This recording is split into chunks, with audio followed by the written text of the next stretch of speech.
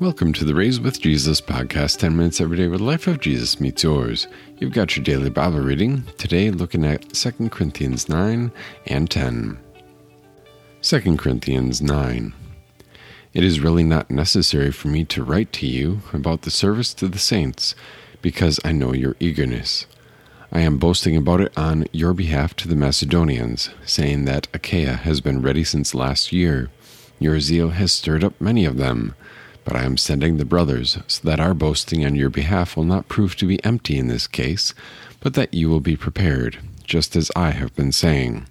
Otherwise, if any Macedonians come along with me and find you unprepared, we, to say nothing of you, would be ashamed of this confidence. That is why I consider it necessary to urge the brothers to visit you in advance, and to arrange ahead of time the expression of praise that you previously promised, so that it may be ready, as an expression of praise, not of grudging selfishness. This is what I mean. The one who sows sparingly will also reap sparingly. The one who sows generously will also reap generously. Each one should give as he has determined in his heart, not reluctantly or under pressure, for God loves a cheerful giver. God is able to make all grace overflow to you, so that in all things and at all times, having all that you need, you will overflow in every good work. As it is written, He scattered, He gave to the poor, His righteousness remains forever. And He who provides seed to the sower and bread for food will provide and multiply your seed for sowing, and will increase the harvest of your righteousness. You will be made rich in every way, so that you may be generous in every way, which produces thanksgiving to God through us. To be sure, the administration of this service is not only making up for what is lacking among the saints, but it is also overflowing in many prayers of thanksgiving to God. By proving yourselves in this service, many people are glorifying God, as they see the obedience shown in your confession of the gospel of Christ, and the generosity shown in your sharing with them and all people. At the same time, as they pray for you, they also express their longing for you because of the extraordinary measure of God's grace given to you. Thanks be to God for His indescribable gift. This is the word of our God.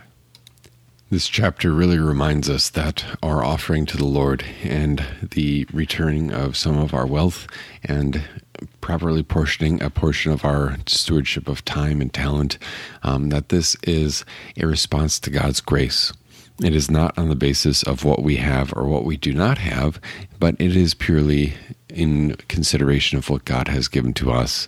And that is the attitude that Paul really wants to convey for us here, that it is a joyful attitude, one of thanksgiving to God, and saying, now how can I share in returning this and multiplying this gift from God so that others may benefit as well?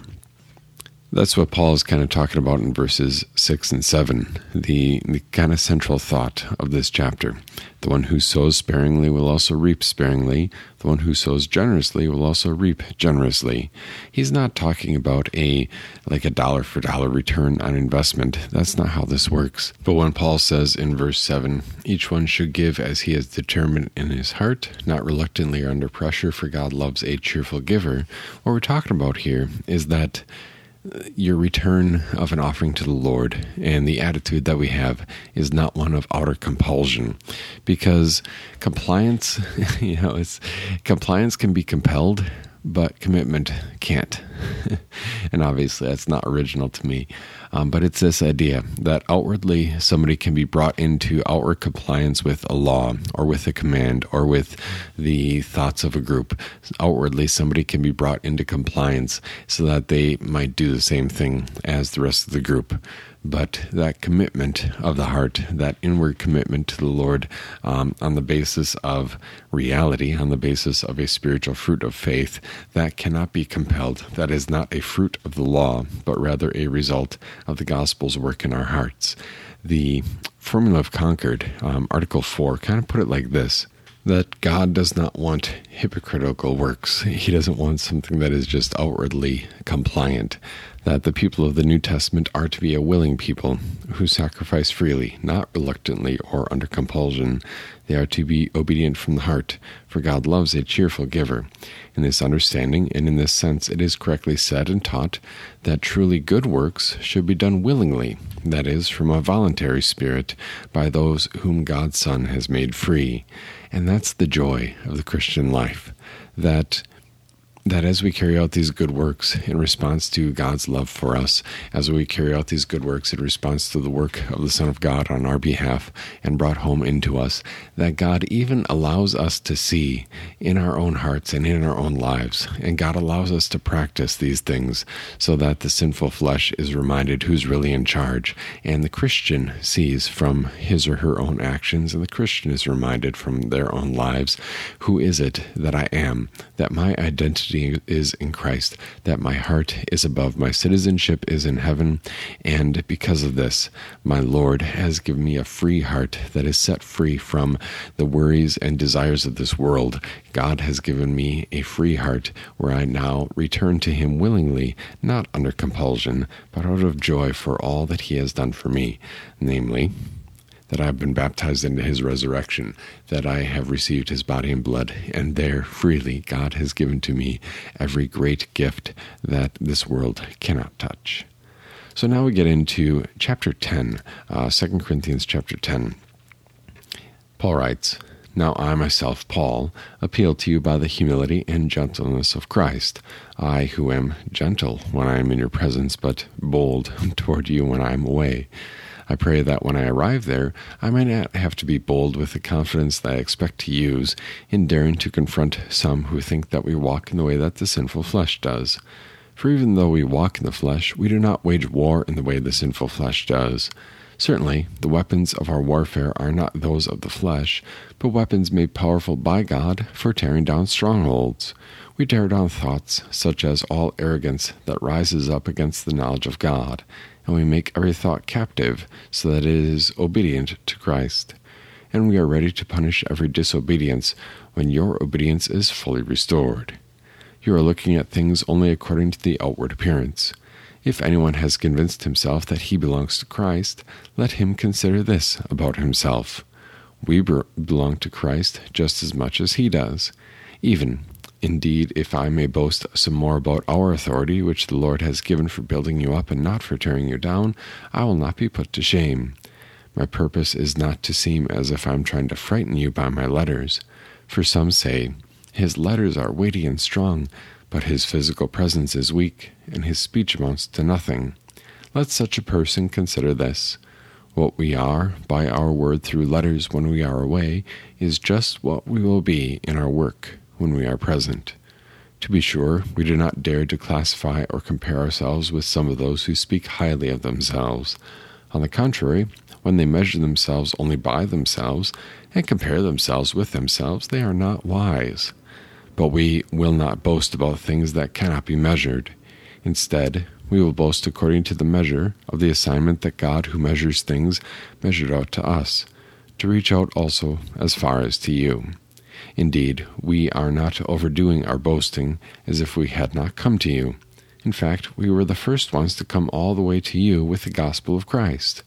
We are not boasting about things that cannot be measured, that is, in the hard work of others, but we are hoping that, as your faith grows, our assignment will be greatly increased while we are among you, with the result that we will preach the gospel to the regions beyond you. Then we will not be boasting about what someone else has already done in his assignment, but let the one who boasts boast in the Lord. To be sure, it is not the one who commends himself who is approved, but the one whom the Lord commends. As I've said previously, that 2 Corinthians is a study in the contrast of Christian ministry. Chapters 8 and 9 talked about the contrast between greed and cheerful giving, between the pull of the sinful flesh and the pull of the new life of faith. And now, chapter 10 and 11, we get into another contrast between Paul and the false apostles. here in chapter 10, he really lays the foundation for what he's going to be talking about a little bit more thoroughly in chapter 11, that Paul really calls them out again, that they have been deluded and they have been led astray, and he needs to address this with the Corinthians again, even though he's talked with them about it before. One of the primary accusations seems to be that Paul is so bold when he writes to them, but when he shows up, he will be very meek and weak and gentle. That is verse 1. And in your Bible, you might notice that the word gentle and bold are each put in quotation marks. I, who am so-called gentle when I am in your presence, but bold toward you when I am away. Paul says, I pray that I may not have to be bold with the confidence that I expect, so that I need to confront these people who walk according to the sinful flesh. And that's the point, because when Paul is talking about the contrast between himself, who is a true apostle of the true God, and these other false apostles who are twisting and distorting the word of God, that the contrast is that Paul is being led by the word of God, and that these false apostles are not. They are being led by the sinful flesh and the desires of this world. And this is a point that one of our members texted me about as we were having a conversation about terminology and talking about the proper context for the use of God's word. And this is what he had said, that we should be jealous to make sure that our language and terminology in our teaching and preaching can have no other meaning than that which Holy Scripture itself gives it. Only then can we be certain that such teaching or preaching is both scriptural and therefore evangelical and lawful. In other words, if you teach in a way or preach in a way where the context does not demand that, if you teach or preach in a way that is not in line with Scripture, or if you have this other mindset that tries to find some other purpose in Scripture other than the justification by grace through faith, which is attained solely and only by Jesus Christ, if you have that context incorrect, and if you have try to find a different purpose for Scripture, then you will end up twisting and distorting every aspect of God's word in both law and gospel, where the law will be twisted so that it does not convict the sinner, and it will not truly be lawful in line with what God says. In other words, it will not truly be lawful as an expression of love toward God and toward others. And that's a problem today. And that's what Paul talks about here in chapter 10, that there are many who would gladly distort the word of God for political gain, or distort the word of God in order that it would line up with their own personal preferences, wants, or desires. And they would even try to hide that under the discussion of love. They would distort the fifth commandment to say that it is not loving for a young girl who made a mistake to be saddled with the prospect of being a mother and having a baby, and it should be loving that she could just dispose of that baby and then get on with her life. And there's that distortion of the Word of God. Or one might say that it isn't loving. If these two people love each other, who are you to stand in the way? Because love is love. A distortion of the sixth commandment. And contextually, each of those ideas has something at its heart and core other than justification by grace through faith. It's an attempt to use Scripture in a way that sounds scriptural, but is completely unscriptural, and as a result is not even true in the way it talks about the law. And remember, the law should be evident from our consciences and from our nature, from the nature around us, as well as from the clear Word of God.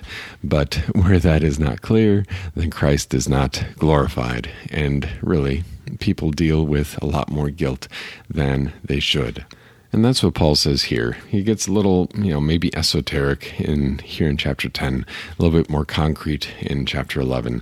But here in chapter 10, verses 3 and following, with some of these thoughts in mind, where we talk about using Scripture in a scriptural way, and where we talk about using God's law and not distorting God's law in order to attain our own personal gain. He says in verse 3, "For even though we walk in the flesh, we do not wage war in the way that sinful flesh does. The weapons of our warfare are not those of the flesh, but weapons made powerful by God for tearing down strongholds. We tear down thoughts, such as all arrogance that rises up against the knowledge of God, and we make every thought captive, so that it is obedient to Christ. And that's the ongoing struggle of the Christian faith versus the flesh. That is the ongoing struggle of the Christian who is a stranger in this world versus the world that would want to silence the Christian testimony, as well as use that Christian testimony for their own personal gain. And Paul says, you have the living and enduring Word of God. This is the Word of God which tears down opposition, which tears down opposing strongholds. This is the Word of God which provides comfort. And that Word of God, yes, is centered at the cross and the empty tomb of Christ, communicated and given to you in holy baptism and holy communion. These are the weapons that Jesus has committed to us. And so, as you go about your day, just take a moment to consider the weapons that Jesus has placed into your hands. Consider the mindset that is completely different from the world around you. Consider the places where you might see, hear, or recognize Scripture being distorted for another purpose and another goal other than proclaiming the free forgiveness from Jesus because of his resurrection.